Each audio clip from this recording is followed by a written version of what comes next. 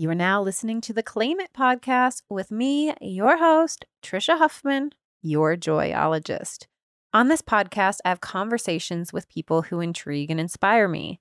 We get into the journey of their lives because I believe that your feelings of being successful, enough, worthy, lovable, whatever it is, are not out there somewhere. Once I have this job, do this, have a successful career, relationship, then I will feel enough forever and ever. You'll feel it for a little bit, but it likely will be fleeting if you keep putting it outside of yourself. On today's episode, I have Ben Lee, celebrated singer, songwriter, producer, composer, and activist. He is an amazing and interesting human. I loved getting into his journey. I think you're going to love him too if you don't already. And just a quick note, please subscribe to the podcast. If you haven't yet, leave me a review. And if you do, I'll send you a gift from my product line. Just screenshot your review and send it to podcast@yourjoyologist.com. And make sure to share about the podcast on social media, tagging me @yourjoyologist, and I'll enter you to win a gift box of many products. So just share the episode, tag me, leave a review, screenshot it, or just do it because you want to. All right, let's get right to the episode. You, from what I can tell, became a known musician fairly young. Did you always, how did you get even involved in music? Was that something, from family or? Yeah, when I was probably about, trying to think, when I was maybe 8 years old, my then probably 87-year-old Russian Jewish grandmother put the hard word on me to take up piano. She said, she was like, Benjamin, you don't have to be Beethoven, but you must, it's nice to play. You have to be able to play, to sit down at a party and play. So it was very seen as it's just one of those things that were kind of expected within my family, that you had some basic competence as a musician. And honestly, all my siblings and cousins and everything all did it. But there's only one person other than me who took up music kind of seriously. So it was just almost more a cultural thing within the family. Because I had a great uncle who was the court violinist for Tsar Nicholas in Russia. And then another great uncle who was, he played under the name Sasha Berliner. And he was in a gypsy band in the 20s. He used to hang out with Einstein and stuff. And so there was this sort of gypsy music thing in the family. And it was just seen as learn an instrument. But then it wasn't until I simultaneously probably we started getting into music on my own and wanted to learn guitar that I started thinking of it as a possible career or something like that. But I just kind of did it myself. It was I remember there was a thing, we had a newspaper called On the Street, which was sort of the Village Voice in Sydney. And it had one page that was industry info. And it said, so you've got a band and you're making a demo. What do you do with it? And it was you need a thing called a bio and you need photos. And I just literally followed all the instructions and I took out all my cassettes and I copied down the addresses of the record labels and I sent them these packages. And then it said, I was 14. And then it said, call 1 week after you send it, check they got it. Call another week later and check that they. So that's my Virgo side. It really tapped into just do the checklist, just do it. That's and lo and behold, amazing. there was there was a little punk label in Sydney that I called. No one was interested in the music, and I called this one label and I said, "Hi, this is Ben from Noise Addict calling. That's my band." And I said, "Just wondering if you got my tape." And the voice at the other end came out, "Ben, your tape stood out like dog's balls." And that was the start of my career. So wait, that was when you were 14? Yeah.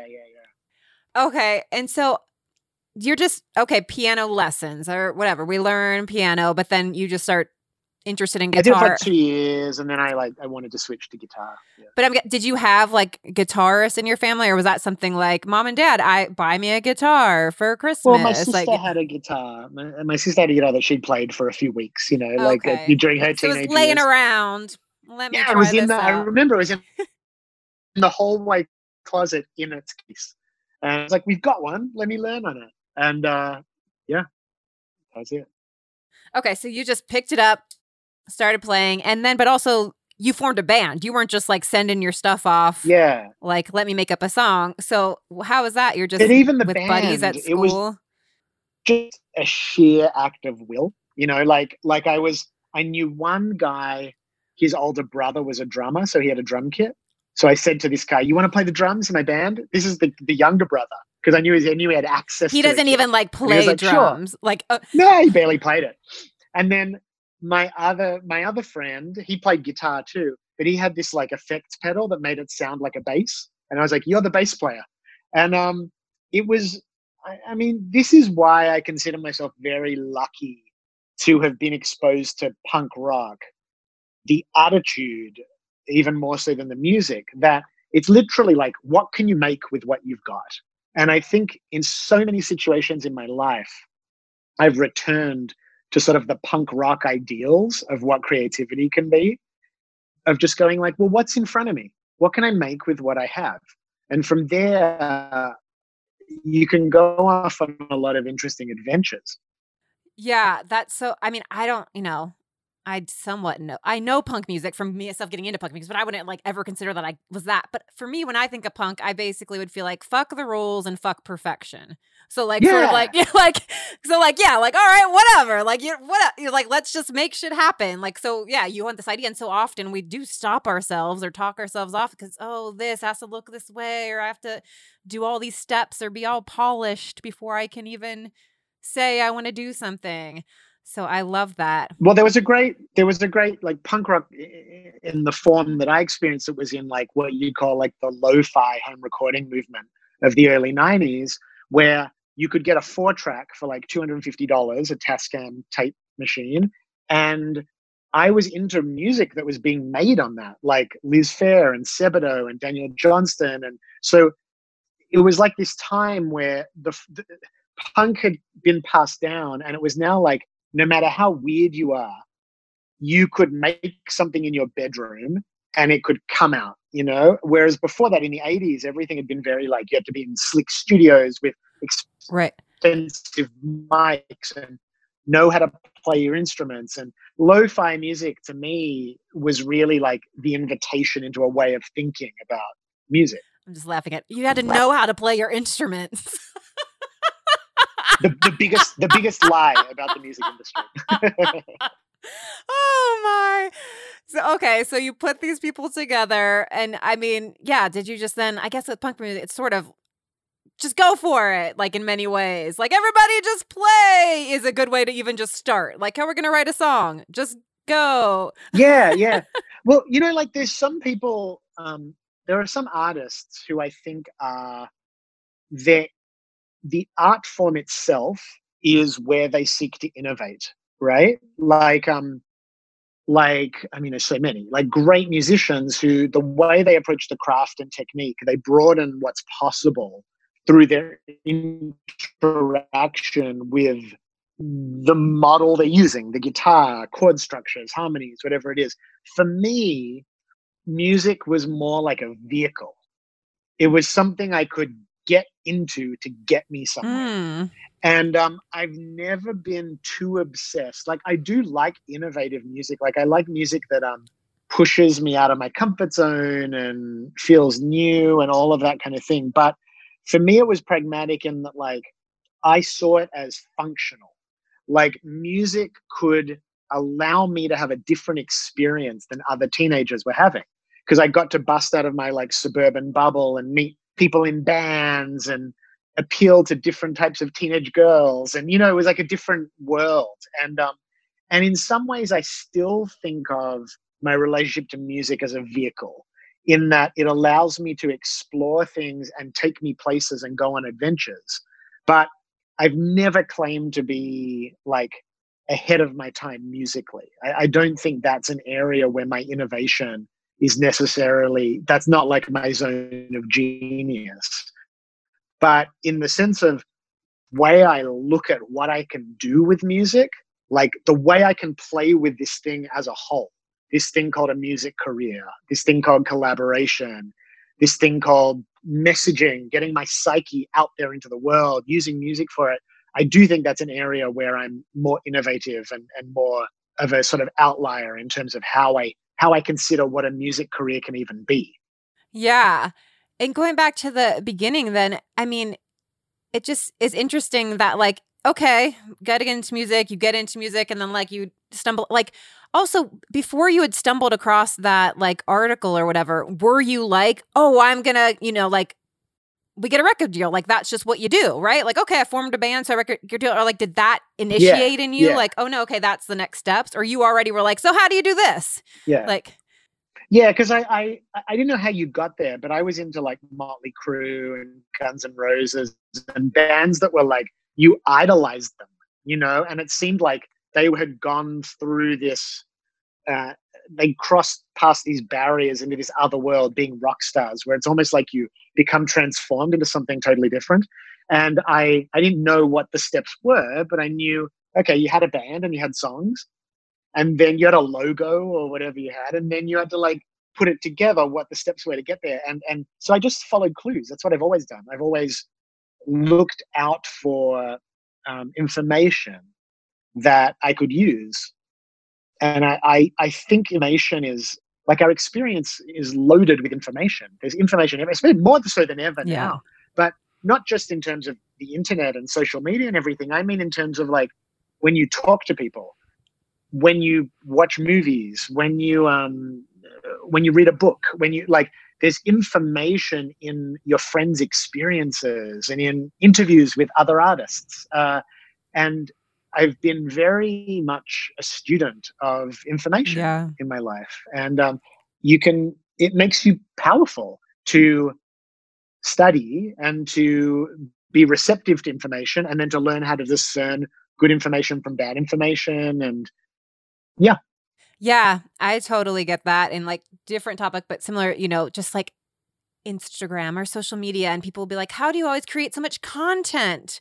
Like, that's how people talk. And friends will ask me that, and I'm like, yeah. But it's like you're saying, like, information, because I pay attention. I pay attention to like what people are saying and feeling, or that. So then I always have things to say or to respond to, because I can see that people are hurting, or people are struggling with this, or myself. What am I struggling with constantly? Because we're constantly, there's information everywhere. I was like, I'm not even trying to put out content. It's just, I'm aware of information. And like, how can I show? Yeah. And it's really interesting because it's like,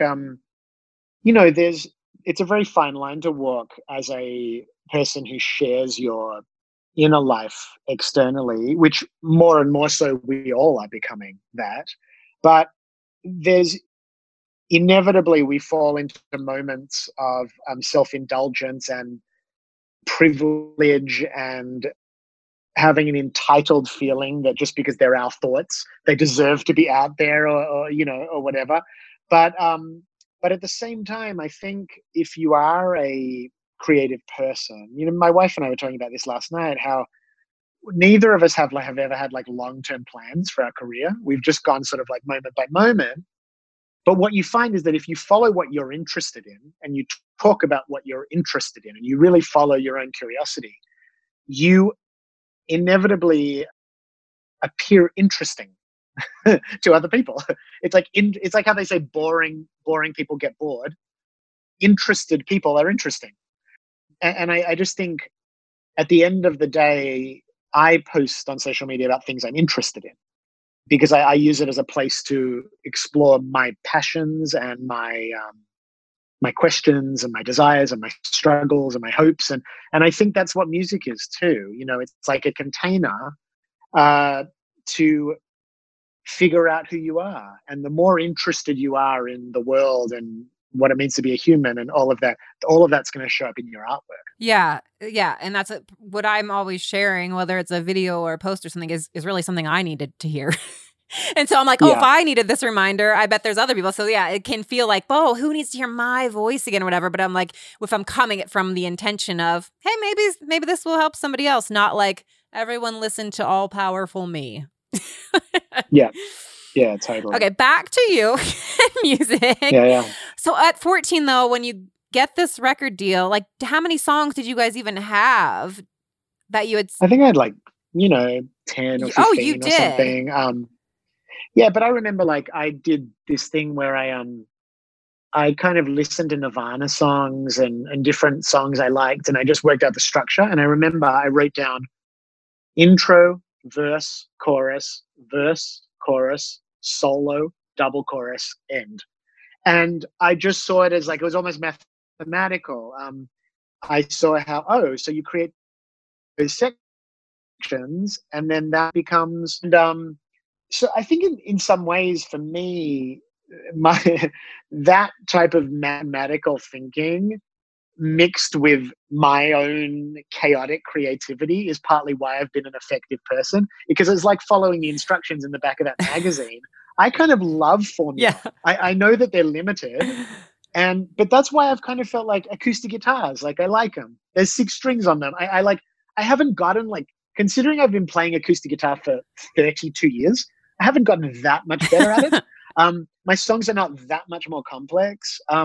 But I sort of like the limitations of it. Like I like structures. So in some ways, when you're trying to get a project moving, falling in love a little bit with the structures and the frameworks can be helpful. Yeah, I love that. And that's it. Yeah, I'm sure that's for a lot of artists that would like, they're like, no, like resist the structure. Yeah. Like, but that really, in some ways, there can be freedom in that structure. And like, yeah, like you're like, okay, let me just focus on this part of it and this part of it. So you back then were able to like see a structure, plug it in to like write the songs and get it out there. Yeah, I didn't find songwriting that complicated. I found it sort of like kind of simple. Like I could see that like your major thesis was your chorus, where you had to have an idea that was worth coming back to. And then you'd have little details thrown in the verses that would be a bit more like, like taking the back roads. And then you'd come out to the vista again in the choruses. And it just seemed kind of like common sense, I suppose. Have you thought about teaching songwriting? I feel like people are like, wait. I spoke at like a couple of things like that, like at music festivals where they were like a little course on songwriting or whatever. But the thing that's weird is like, it sort of depends what type of mind you have. Like, because my mind goes kind of far out there, those structures are not limiting to me. But for people that are extremely rigid in their thinking, they might need to be a little looser and more playful in their approach in order to balance themselves out. So I really don't, I think the closest thing to like teaching is like kind of producing records which I've done a few of. And there are times where you can help the artist use some of these rules and some of these tricks in order to be more effective in their in what they're trying to deliver and what they're trying to say. Yeah. Okay, and so then you're signed to a label at 14 in Australia, a punk label. What was that whole experience like at the beginning? Well, I mean, and through it, because with that band, you guys put out several albums, right? Yeah, we did a few things, and then I was also just recording acoustic guitar into my boombox, and then labels were hearing that stuff. And I mean, what was really weird is that like at 15, when my first album came out, I was on, then I was signed to the Beastie Boys label, and Thurston from Sonic Youth had put out one of my records. And I remember like The Face or one of those British magazines going, "This is the coolest teenager on the planet." Whereas I was just, just a pimply kid stuck in Australia, just like trying to find girls to make out with. Well, that's what I was wondering, like in Australia, Yeah. Like, because I don't know. I was a sound engineer, and then I toured as a joyologist for artists for years. But so I've been to Australia several times, but only on tour. But yeah, would I imagine just like, what would that be like to be like a rock star sort of? But in Australia, it seems like a much different experience than like living in LA or, especially being that young and like, so yeah, you were. Well, Yeah, in America, my records were selling like say 30 or 40,000 copies, which is quite small, but it was like that was an indie career. Yeah. But in Australia, it's a smaller population, so my records weren't even selling 1,000 copies. So I was not.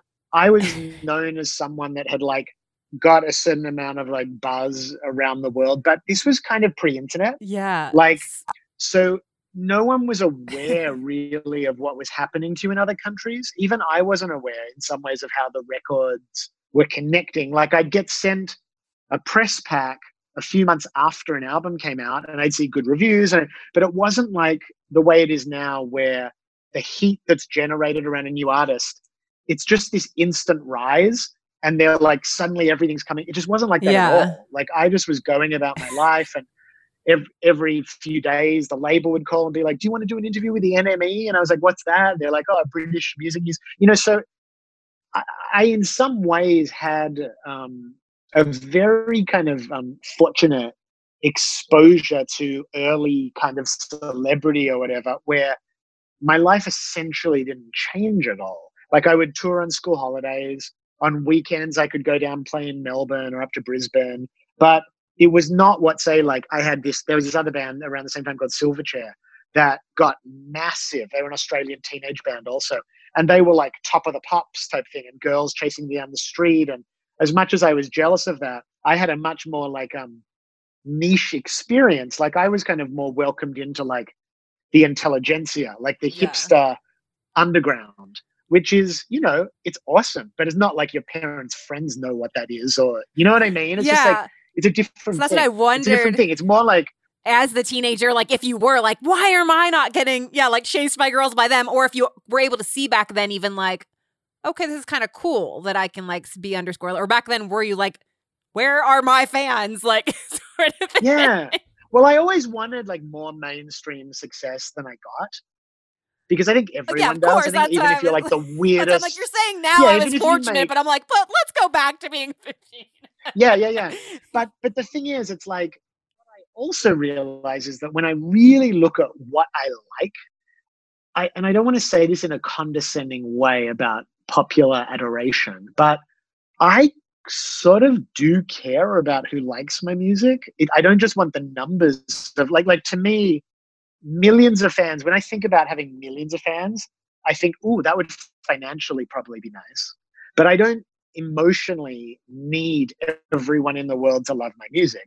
I like smart people liking my music. It's like that might sound elitist, but that's what I've always liked, and that's what I've always had. Like, I've always been like respected amongst my peers, and I've had moments where it's broken through a little bit more to the masses. But in general, my music has been like an experience that was like about me connecting to people with like minds, more so than it was about me connecting to the masses. Yeah, I get that. But then, I was just like, wanted to ask, because of course, as humans, and especially as a teenager, I think we are like, no, everyone like me. But no, I don't want, it's like this push-pull of like, you want to really get through to people. But at the same time, oh no, this is good.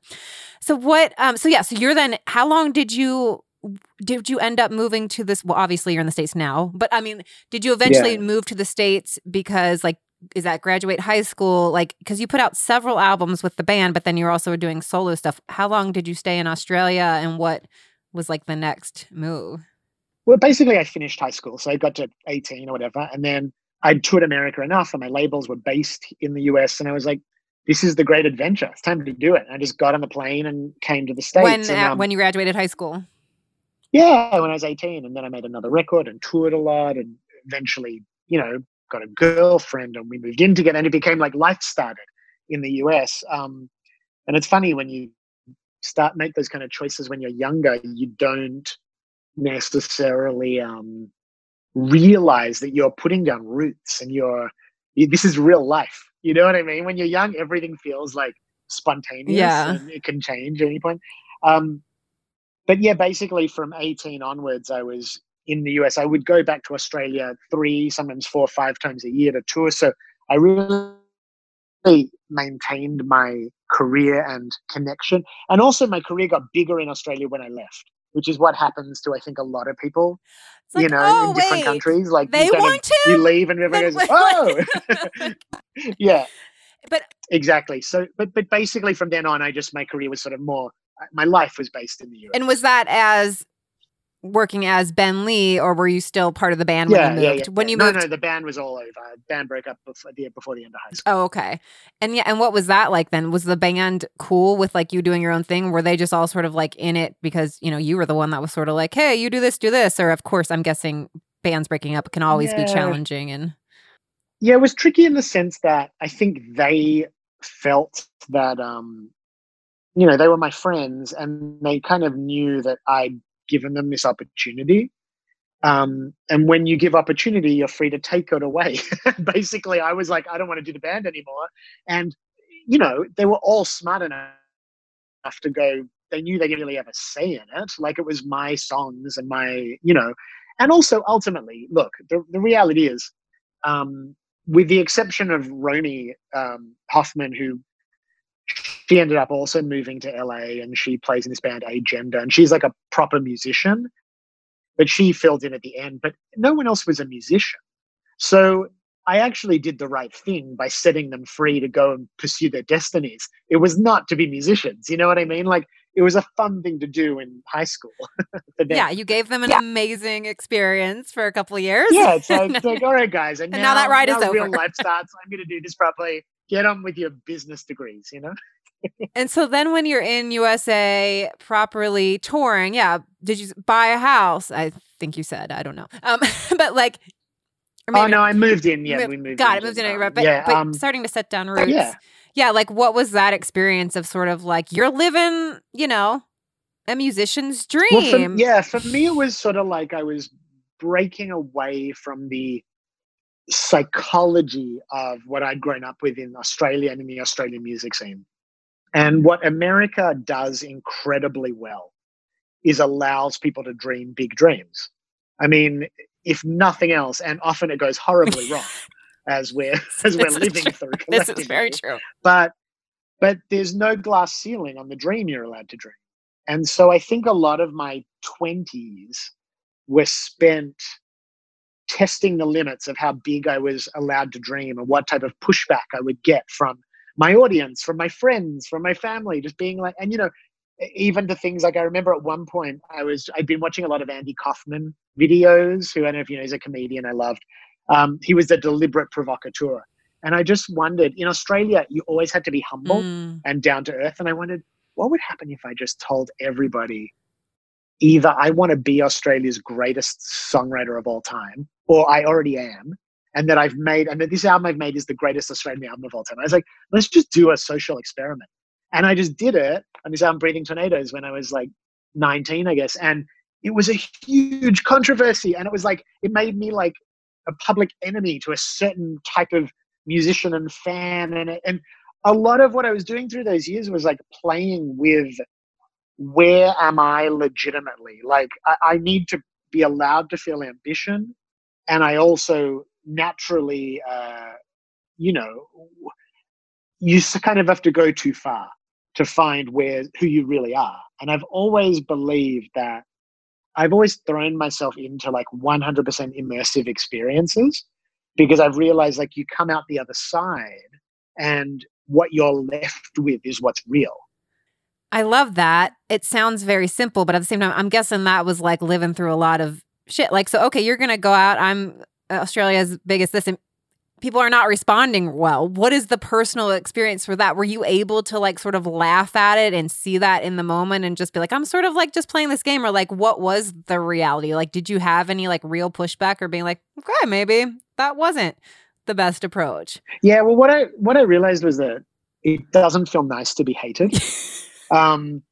And there are certain people like Andy Kaufman or even like Marilyn Manson or people like that, or like take Roger Stone, who like, they almost thrive on being the bad guy in the wrestling match. And that's not who I wanted to be. Yeah. Like I got to play with that a little bit and go, what if I play the bad guy? And didn't like that enough to stick with it.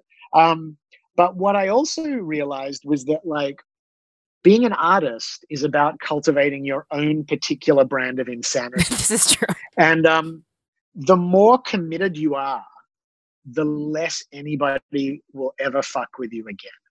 So what I sort of realized is like each time I've taken a weird turn, to other people it looked weird, but what I knew I was doing was that like after Neil Young made that Feedback album in the 80s, whatever it was, you know, or Tron, the Weird Robot album, no one ever told him what to do again. Like you basically, it's almost like going into prison and starting a fight on your first day, like attacking so that people know not to mess with you. And I kind of realized that like unconsciously, I think a lot of what I was doing is what all young people have to do is fight for the right to have your own journey, you know? And a lot of the destructiveness that I was playing with was basically telling people, don't mess with me. I'm going to do this the way I want to do it. And I'm going to burn bridges left, right, and center. And I don't care what you think. Even when I do, I don't care what you think. And that is how you earn the right to be the artist you want to be. And like, I meet a lot of artists who have had more considered and controlled and like refined branding through their careers. And they're regarded often more highly than I am, but they're also imprisoned more often. And they are slaves to their label or their management or their fans or whatever it is. And I'm just like, for better or worse, I destroyed all possibility of that. And I'm really thrilled from this space. Like, I don't make demos for anybody. Like, I don't do that, you know, like I make art that I want to make. And sometimes it disappears into the ether. And sometimes it connects with people. And I'll accept that as the collateral damage of being a free artist, you know? Yeah. And I definitely, I know that when I've thought of you and when I have mentioned your name to people when I was about to talk to you, that it's like, you definitely are respected and people are just like, yeah, that's one guy that like, he does him, like this sort of thing and like whatever that means. And that I was going to ask you earlier about that too, when you moved over to the States and like, yeah, when, making more records and stuff like that, if you had any pushback with like artists and management and stuff, or if because you came from this sort of punk and you were doing these sort of alternative things and stuff from the start, if people have always let you do what you wanted to do and trust, because yeah, I've worked in the music industry for a long time and can see like, you think people are living their dreams and they kind of are, but then, yeah, there's all these people telling them what to do, say, where, mention, you need a new song, there needs to be more pop, it needs to be more like this, blah, blah, blah. Yeah, the same thing you said is a slave to their fans, even like afraid to change their direction or say certain things because they might lose those fans. Like, yeah, you said a lot of truth there. So did you have any pushback along the way and you were just able to be confident in yourself? Yeah, no, there's been so many stages. Yeah. Like, I've made music professionally now for 28 years, so I would say it's almost like the decolonization of my creative process has been a very gradual process and continues to be. And that has involved making compromises and listening to advice many times and not being satisfied with the results of it. And in some ways, those things are like the most painful, the times where you listen and out of the most naive and purest part of yourself, you go, this person really does seem to know what they're talking about. And then you just feel like heartbroken because what happens is, unless you're like Beyonce, or Taylor Swift, where you're like, there is a certain type of artist that everything they do will be met with a certain degree of consideration, or Radiohead where they are now. There's like 5 artists in the world like that. For everyone else, I would say there's probably at least a 90% chance your project will be met with failure. At least 90%.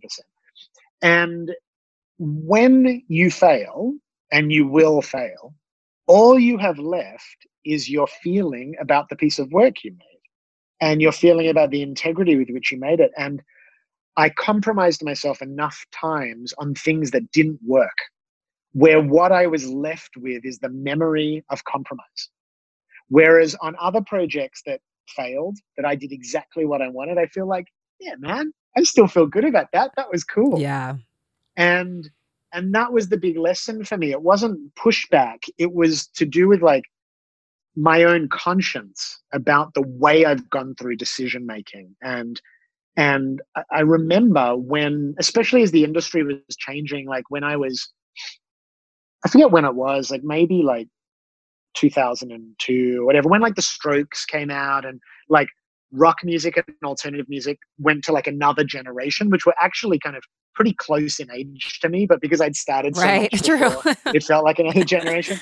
I remember just having the realization that like, okay, I may have passed the time and past the moment or the window where what I do will be considered within the context of what's cool. So how am I going to feel about my work with each project? And it's been like, I mean, I've had every type of experience. I've been in the studio with like Bruno Mars, like before he blew up and got super famous, and going like, this isn't that fun to me. To me, it wasn't that fun making music with him. And I said, not for me. And then I saw him go on and make $1 gazillion. And part of me in my mind goes, oh, I should have really hitched myself to that wagon while it was moving. But I was being authentic. That wasn't that fun to me. The space he wanted to make music from was not where I wanted to. And there's no disrespect to it. They're different vibrations, you know? So it's just been a process of like trying to own, like, what do I think is cool? And then standing behind it 100%. Yeah, I love that. And like I said, I've definitely seen how challenging that can be. And it's yeah, I think that most people just don't know that enough. It looks like if you've made it, whatever, you had an album, whatever, you toured, then like everything's great and like whatever, it just gets easier. And in many ways it gets harder. Right? I know. But you know what's interesting? And I don't say this to brag. I just think this is probably just true objectively about one of my strengths.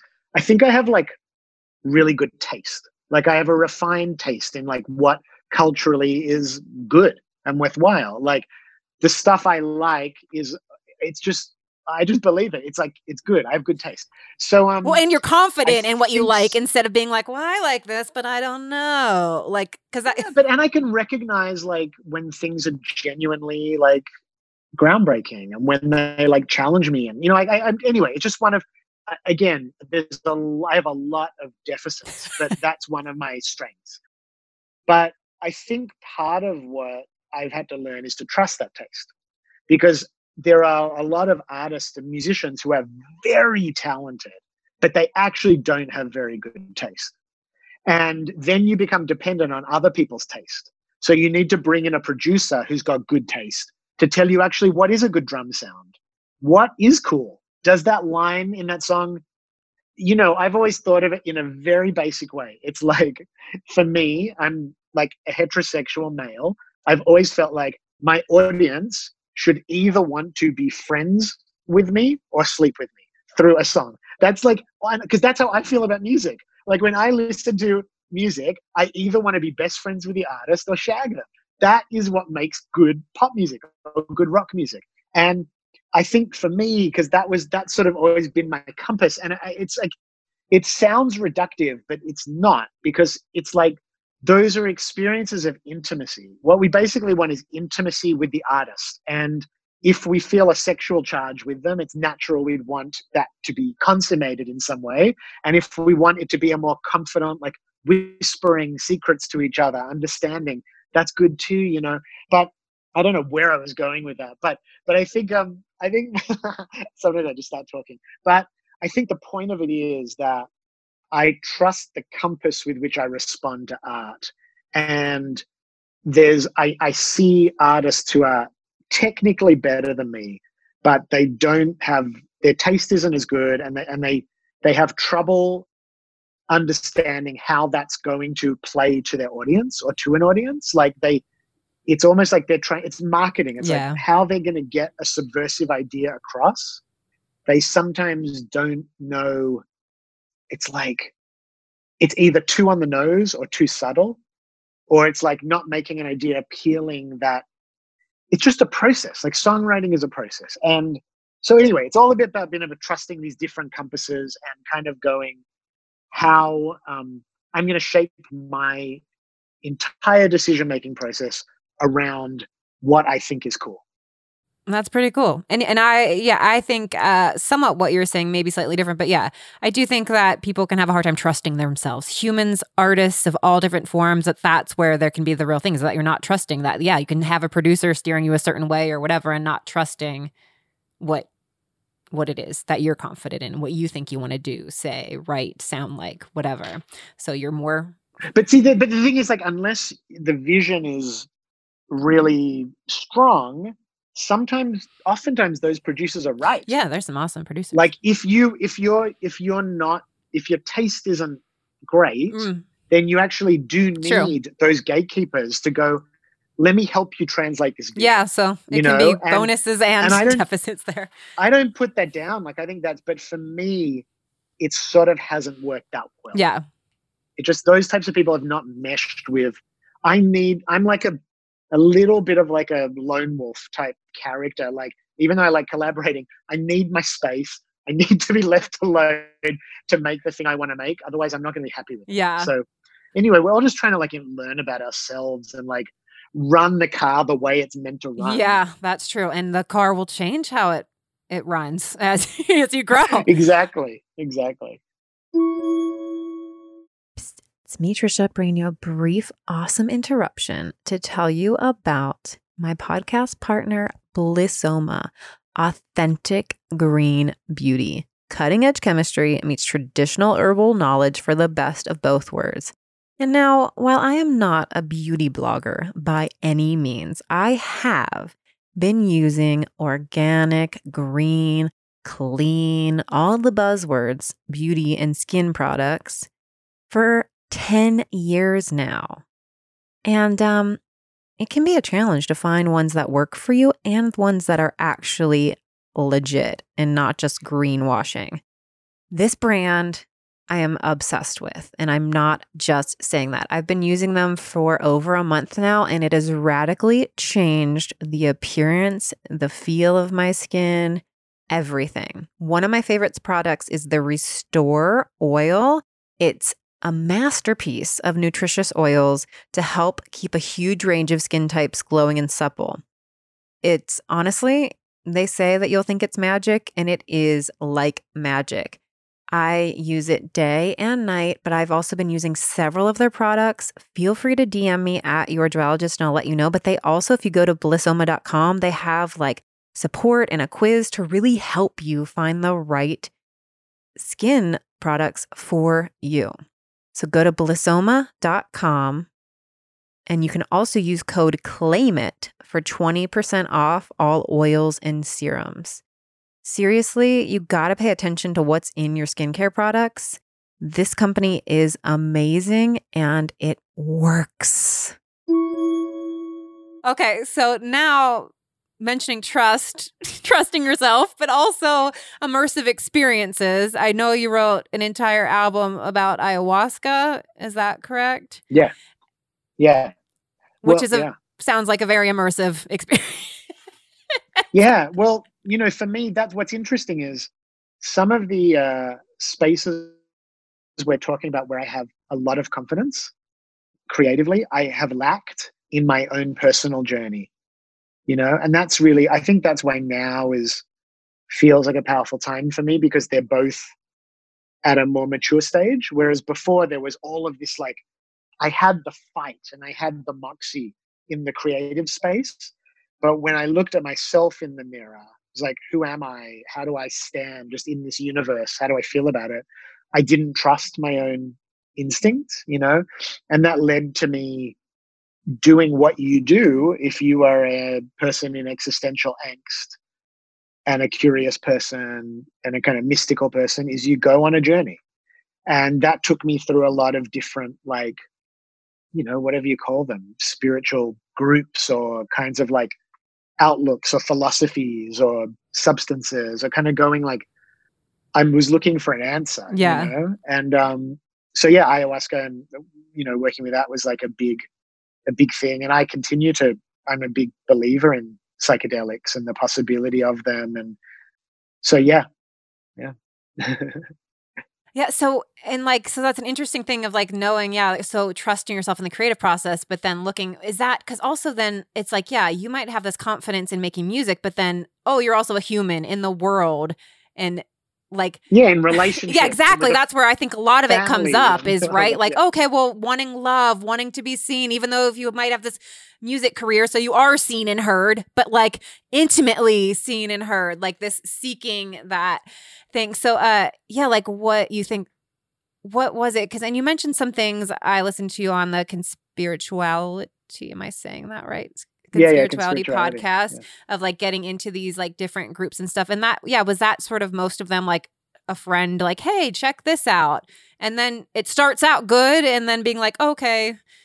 Well, it's more like for me, it's like my hunger for experience has always been quite self generated. So I would hear whispers of something and be like, I want to know what that is.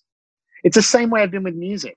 Like the way you keep up with what's cool is you hear things and you go, oh, I want to follow up on that. Who are the people involved? Let me see what other projects they've done. Who produced it? What kind of, you follow, you do this thing. It's like you follow all these clues.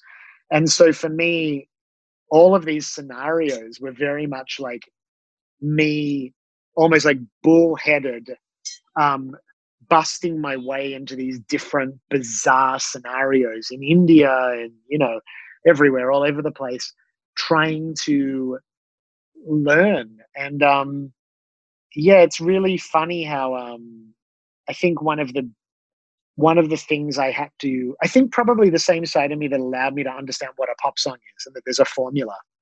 The flaw in that is that you start looking for formulas in other areas where there aren't formulas. And human beings are deeply susceptible to being sold a formula that resolves the conflicts we might feel in our lives or in the universe. And that's where things like gurus and spiritual teachers and programs and all of that, that's where all of that takes off, because where there's pain, there's sales. Yeah, it's so interesting because like listening to that podcast and a couple more of theirs, like I've noticed where like, oh, I've been like right on the edge of a lot of these things that people got involved in and sort of maybe, I don't know, turned wrong or just turned like, where I'd be like, oh, okay, I'll go to your breathwork thing or I'll go to the this or, oh, okay, I'll go to that forum and take that thing. And I would be like, cool, that was cool. And then even like learn some things and be like, wow, amazing. I got some real insights. Like I did ayahuasca once. Cool. I had an amazing insight, but I don't feel like I ever need to do it again. Like not that nothing against you. Like that's just who I am, that I'm like, It's a full personality type. Like my thing is like my my thing more is like find what you like and let it kill you. Like I almost just choked on my water. my personality veers towards, and this is probably the part of me that like meshes well with rock and roll. It's like I can't remember the word for it. It's not extravagant. Extreme. Yeah, extreme, but it's more like too overindulgence. Like like it's there's a side of me that I just don't know when to stop. And I mean, look at me. And like that's honestly sometimes the best advice about something like having a marriage or having a career in music is like just don't stop. Like stopping is what ends it. And I'm just like compelled often towards seeing how far down the thing can go. Yeah. Yeah. No, it's definitely like a definite person. Like, because it's had me wondering, like, what is it about me that's Lack sort of of moderation. That's I'm thinking of like lack of moderation. interesting. Yeah. No, because I've just noticed, like I said, where I've been like parts or like invited to things and like done them and sort of just like, oh, and even got like some great, like, wow, that was amazing. I learned some amazing things. I have it just even like the Nixium, right? Stuff like how they start. I'm like, I'm sure if somebody would have invited me to one of those workshops, I would have went and been like, wow, amazing. But then I probably never would have went back because I'd be like, cool, I got some cool knowledge. Like that's just who I am. Yeah. But there's this other thing I'm talking about, which you probably it's not your thing. There's like a Rimbaud, William Blake, like derangement of the senses type experience, which is more what I've been drawn and to. I which don't is like, I don't like losing control. I don't like doing like yeah. ayahuasca was a big like, thing for me to make because I was even like, I don't like losing myself. I don't like, let me drink wine all the time. Sure, I used to smoke pot when I was young. And then when I moved to California and it was so strong, I could never smoke it again. Like, cause I like, so yeah, I like a sense of control. So even ayahuasca, I did it only because it was like a ceremony where it's controlled and Yes. there. And like, so that's why I eventually said yes to it. But again, yeah, so I don't like, yeah, which I do have friends that are like, let me take the acid and okay, I'm going to go on this adventure. And so I totally get that. Totally. But yeah, I'm like. And I don't even just mean like drugs. I mean experiences. Like, I'm sort of like, overwhelm me. Right. Do this. Like, swallow me whole. Let me find out. Got it. Yeah, and I'm just like, and, yeah. Well, but you're ultimately, look, I think both of what our approaches are in different ways geared to self-preservation, just in different ways. By putting a toe in the water, you can make a much more informed decision about what you want to do with your life and where you want to go. It's like, it's actually very smart. My way is more like high stakes gambling with like big wins and big losses. And but I stand by. I've made terrible mistakes and I've hurt people and I've karmically got things to answer for in terms of my involvement in certain things and who I dragged into it and all these sorts of things. But I also always remember hearing this spiritual or whatever it was, like affirmation, interesting one that was like, sometimes the spiritual path is best suited to the criminal because he has the courage to do the crime.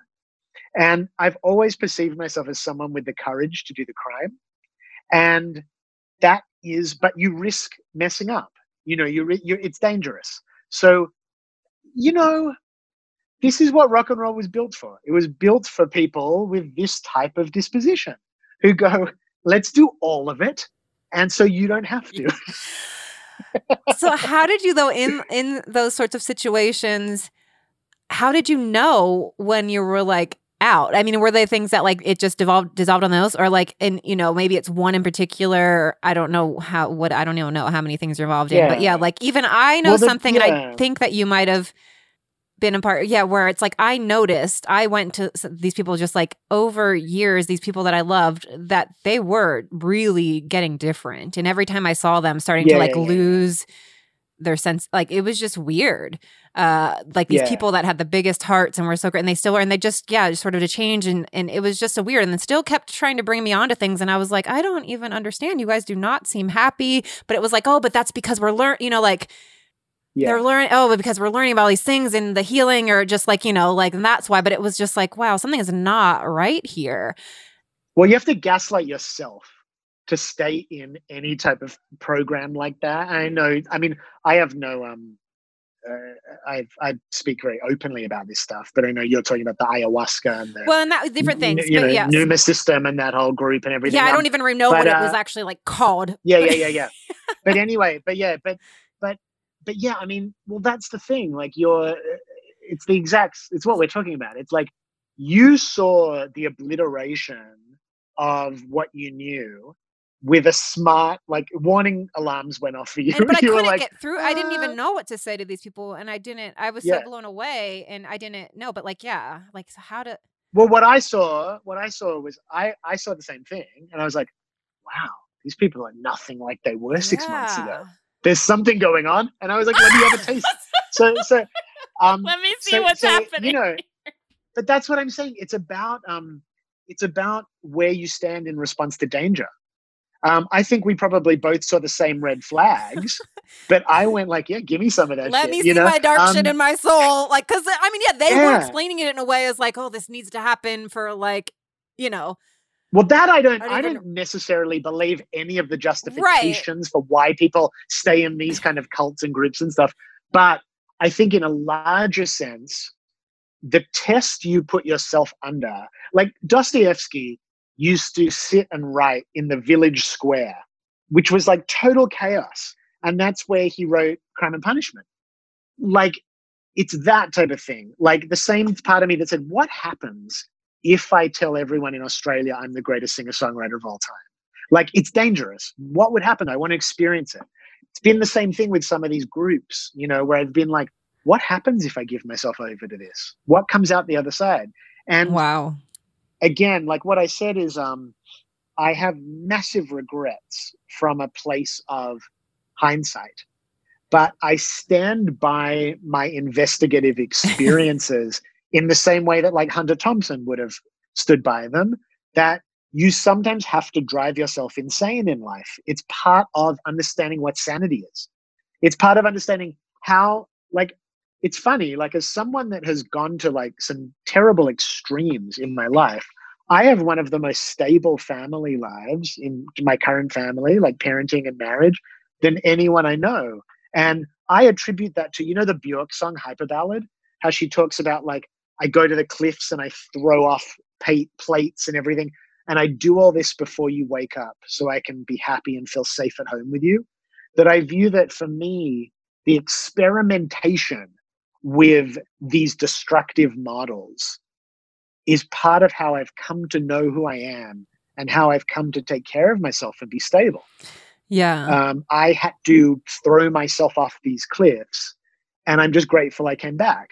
How did you that's what, it was sort of like how in one or in any of those situations, like how do you is it, you know, someone else like waking you up? Is it that it's dissolving itself? Like, how do you end up pulling yourself out of them and being like, wait a minute. Okay. So like, look at like what's happening in America now with, you know, Trump and QAnon and everything. And there's, you know, possibly hundreds of thousands of people who have entered into like a type of psychosis. You know, they will exit it. They'll leave it. There are going to be many different reasons they leave it. But I believe that essentially nature is basically healing. And if you cut the tail off a lizard, it grows back, or whatever the expression is. Or if you cut your arm, it scabs.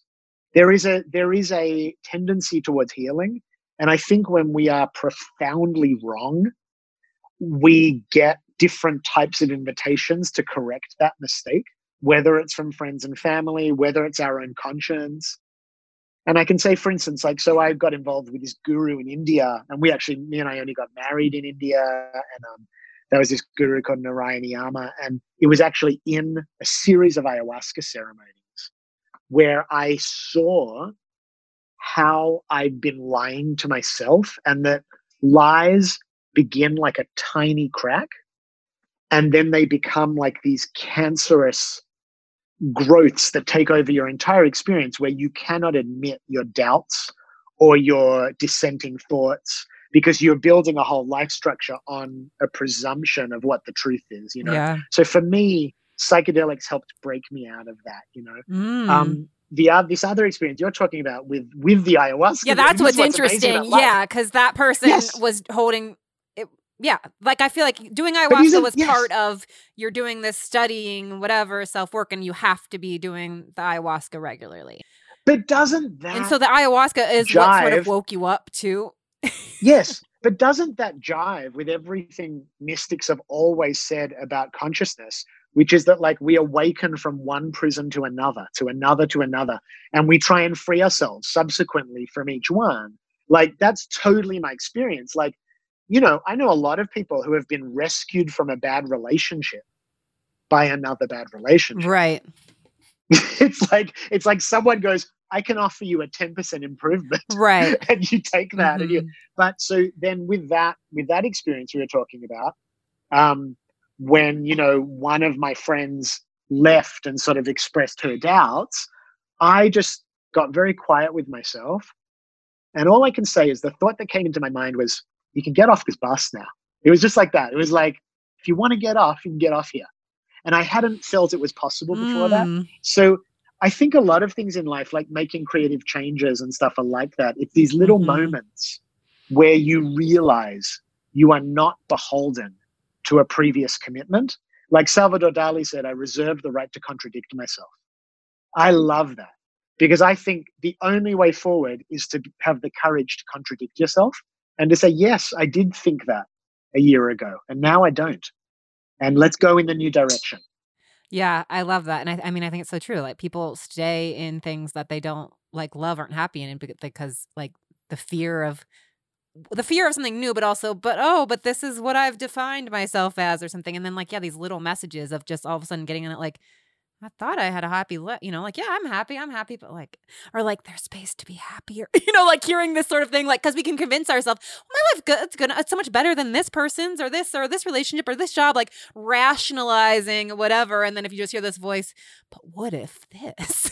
Like, wait a minute, there's more space for joy and happiness or freedom or whatever it is. Like, Absolutely. And well, it's very painful to look genuinely and authentically at the self-made prisons that we find ourselves in.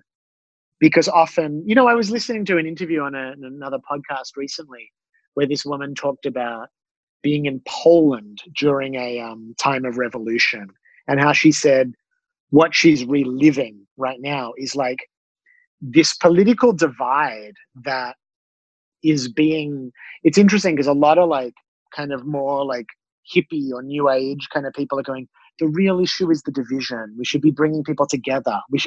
And what she was saying is, she's like, no, what happens in your lifetime, you will live through this. You will lose friends because of political differences. It'll happen once or twice. There'll be people whose house you used to go into and you won't go into it anymore.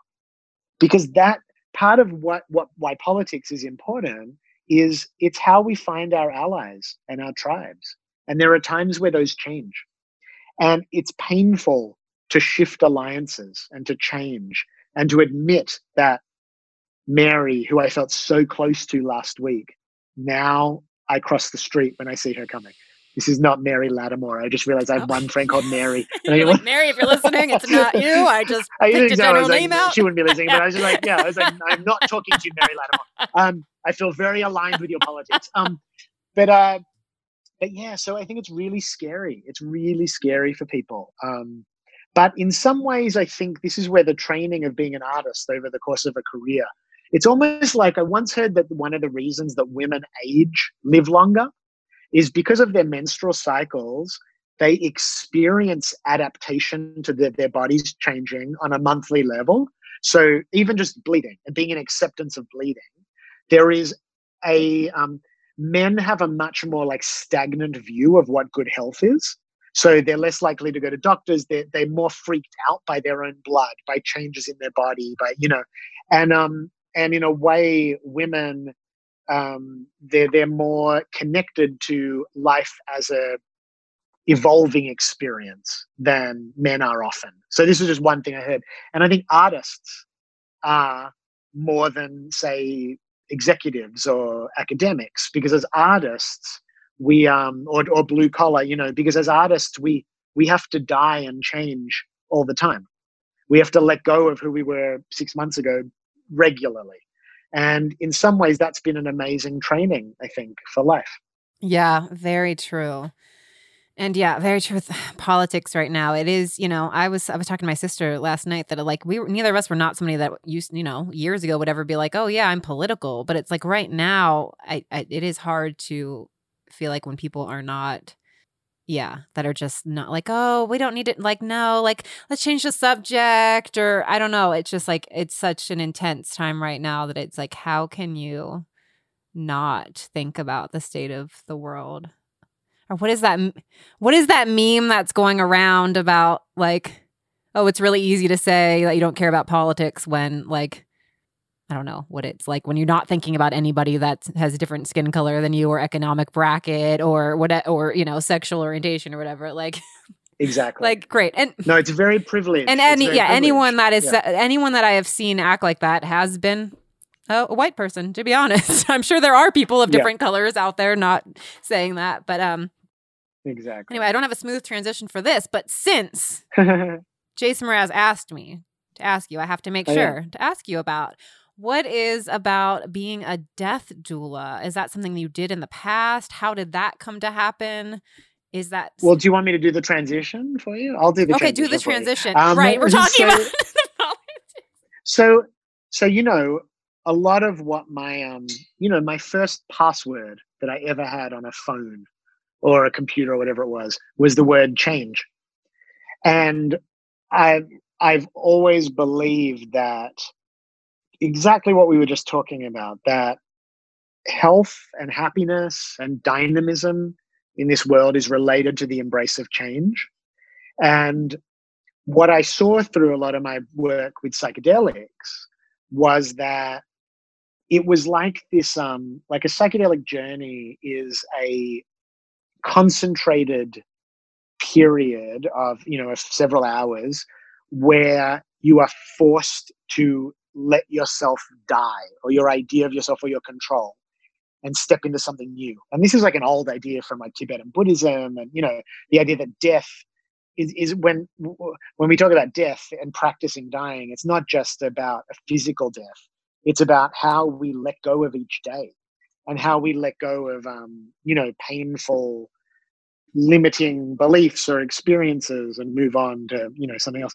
So I sort of just realized that I wanted to better understand change.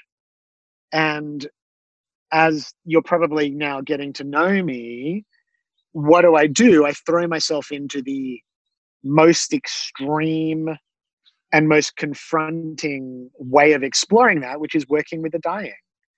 And so I studied, they call it death midwifery, and did some hospice volunteer work and all of that. And everyone's always like, oh, do you still do that? It's like, I never intended it to be like a path that was like a job. It was more a skill set I wanted that had to do with, like when I'm on a stage, I realize that I'm basically in a room with, say there's 300 people there, there's 300 dying people, and that they have a much bigger problem than whatever it is I'm singing about, which is confronting their own mortality.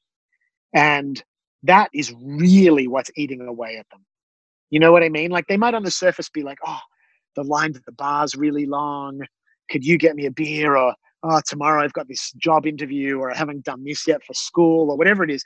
But at the heart, or I've got a pimple I don't like, or, whatever it is. But at the heart of it, we all are terrified of our own mortality. And I wanted to find within myself the ability to hold space for people to not be in denial of that experience, whether that's my audience, whether that's my friend, whether that's my kids, whether it's my wife, whether it's someone in hospice care, but to be able to sit there and basically be like, yeah, you're dying. So am I. And I'm sitting here and I'm standing here, and I've got no answers for you, but I can be a brother to you. I can be a friend to you.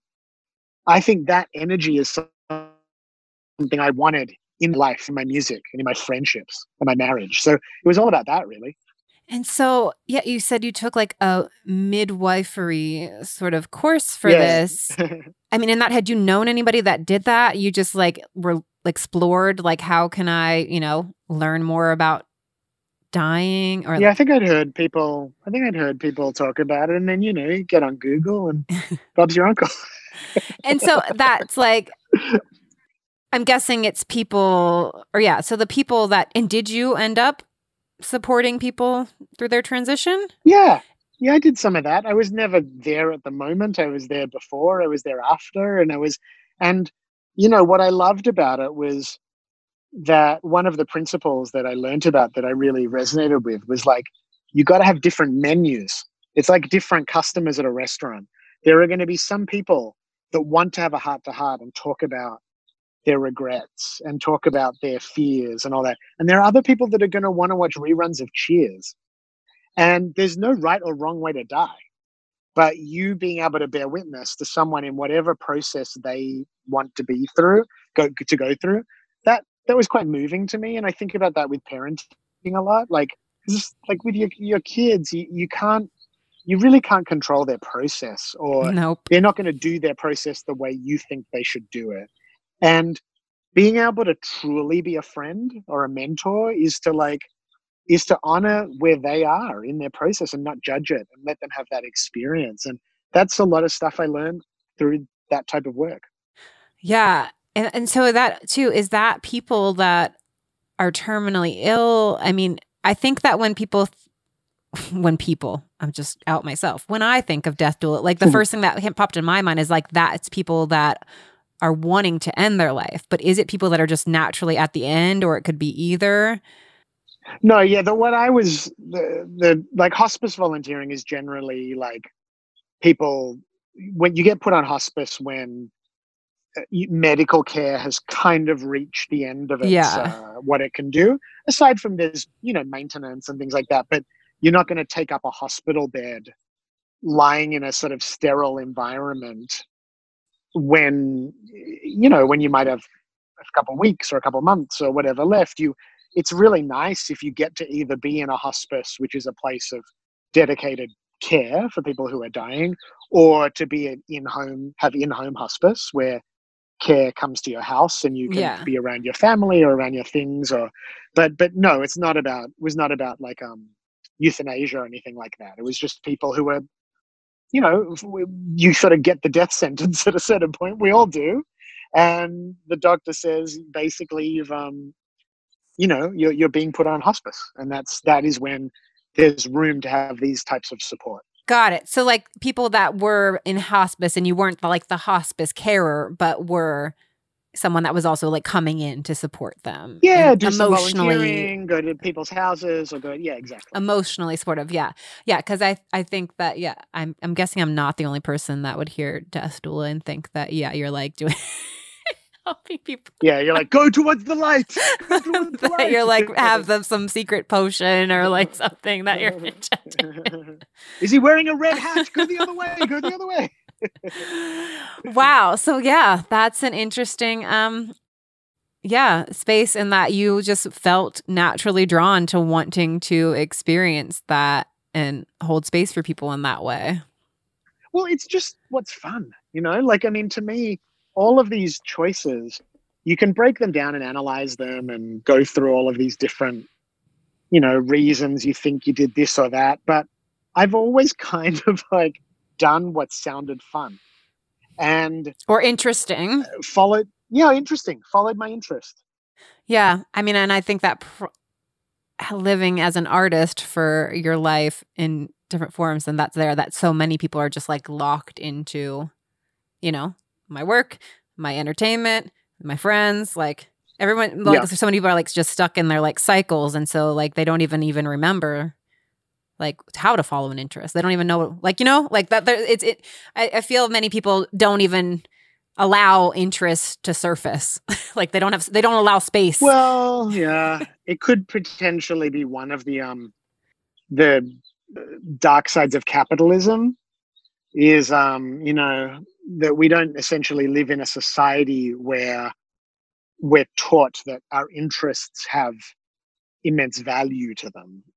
Whereas most innovation really does come from people following their interests or trying to solve a problem that they're consumed by. So true. Yeah. We're taught like, to follow the interest that like, what can I get from this? It's like, we need to already know what can I get from this? Not just to like, that sounds like an interesting experience that could serve me in some way. Like that's not enough for most people. Like, what is this? Give me the information this will give to me right now before I sign up. Yeah. And not knowing is, it's okay. Like as you're having an experience, I think you're not under any requirement to know or anticipate the ways in which it's going to add to you and change your life. Like, I think the spark of excitement about something is enough to justify involvement with it usually, and it will add to you in unanticipated ways. Yes, I love that you said that. I'm so on board. Are you in a place? I'm going to pull up something on my screen. Sure, okay. I can see.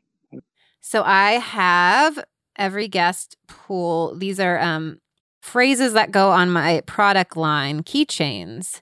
So this is the keychain. And I have every guest pick not necessarily which phrase they like the most, but which one they feel they would want as a reminder right now in their life and why.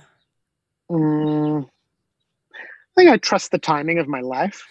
And why is that one standing out to you? Is kind of interesting for our family because we're packing up to go spend time in Australia. Oh. For the first time since I was 18. Oh, wow. Yeah, and so we're going to go for, at least a year. And it's a very big move, but it feels like, if ever, why not now? True.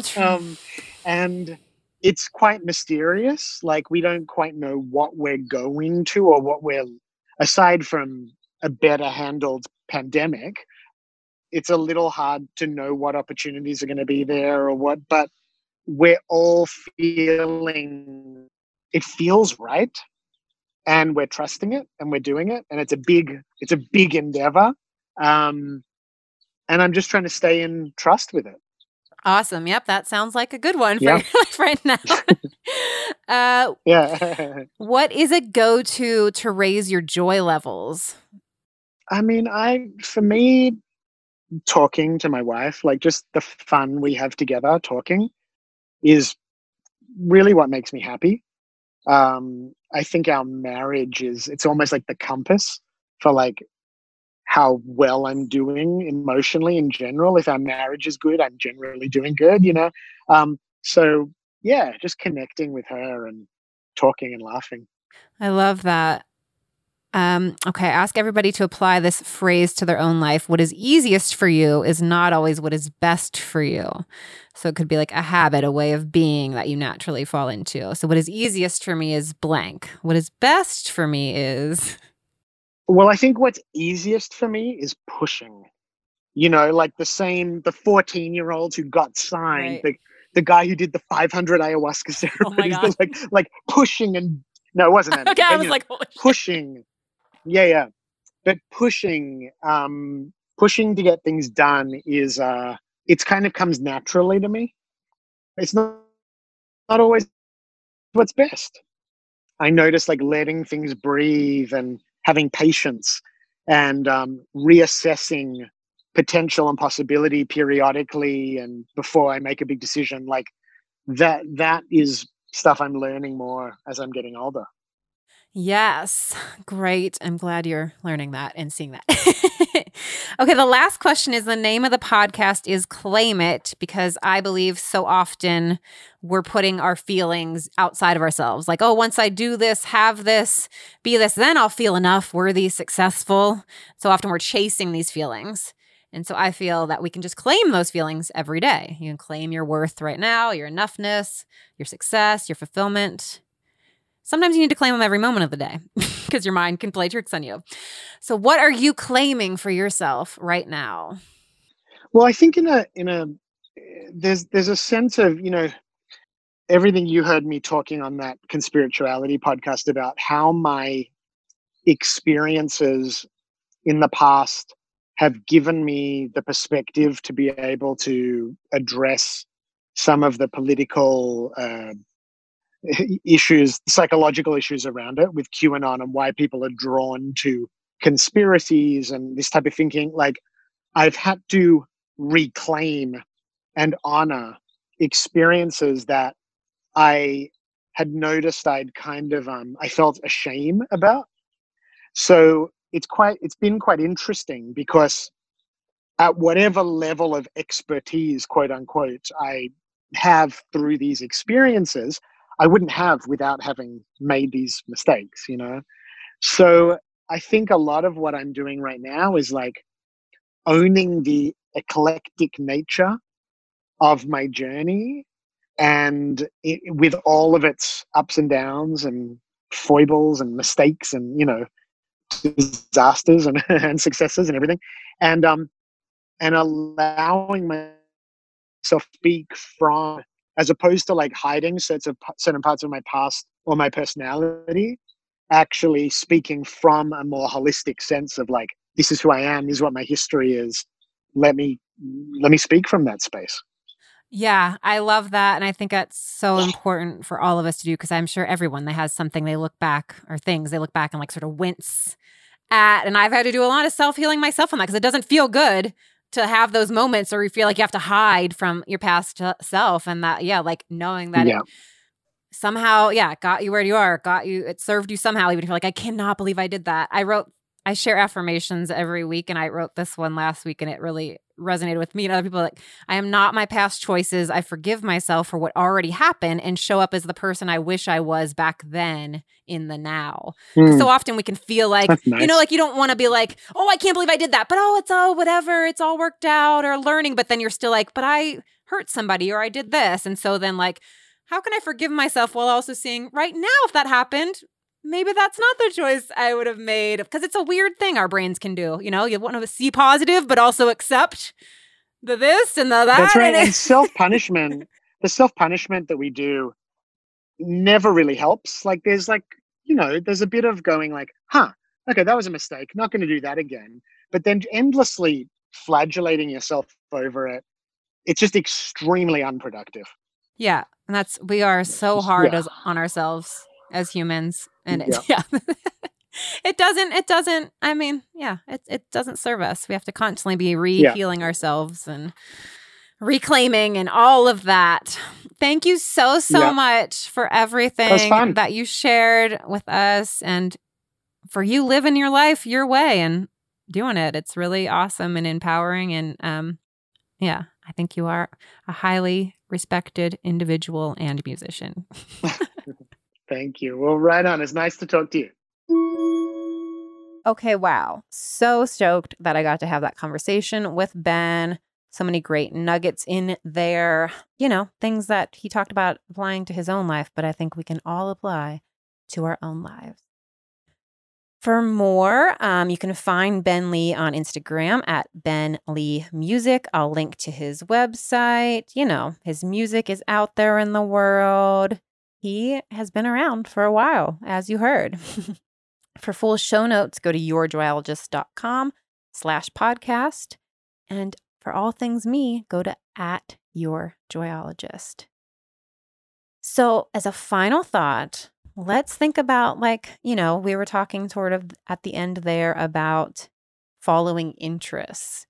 What is something right now that feels interesting to you that you could explore? Maybe it's something that you used to do, spend time thinking about wanting to do in the past, just like an interest, letting yourself dream, explore, follow an interest.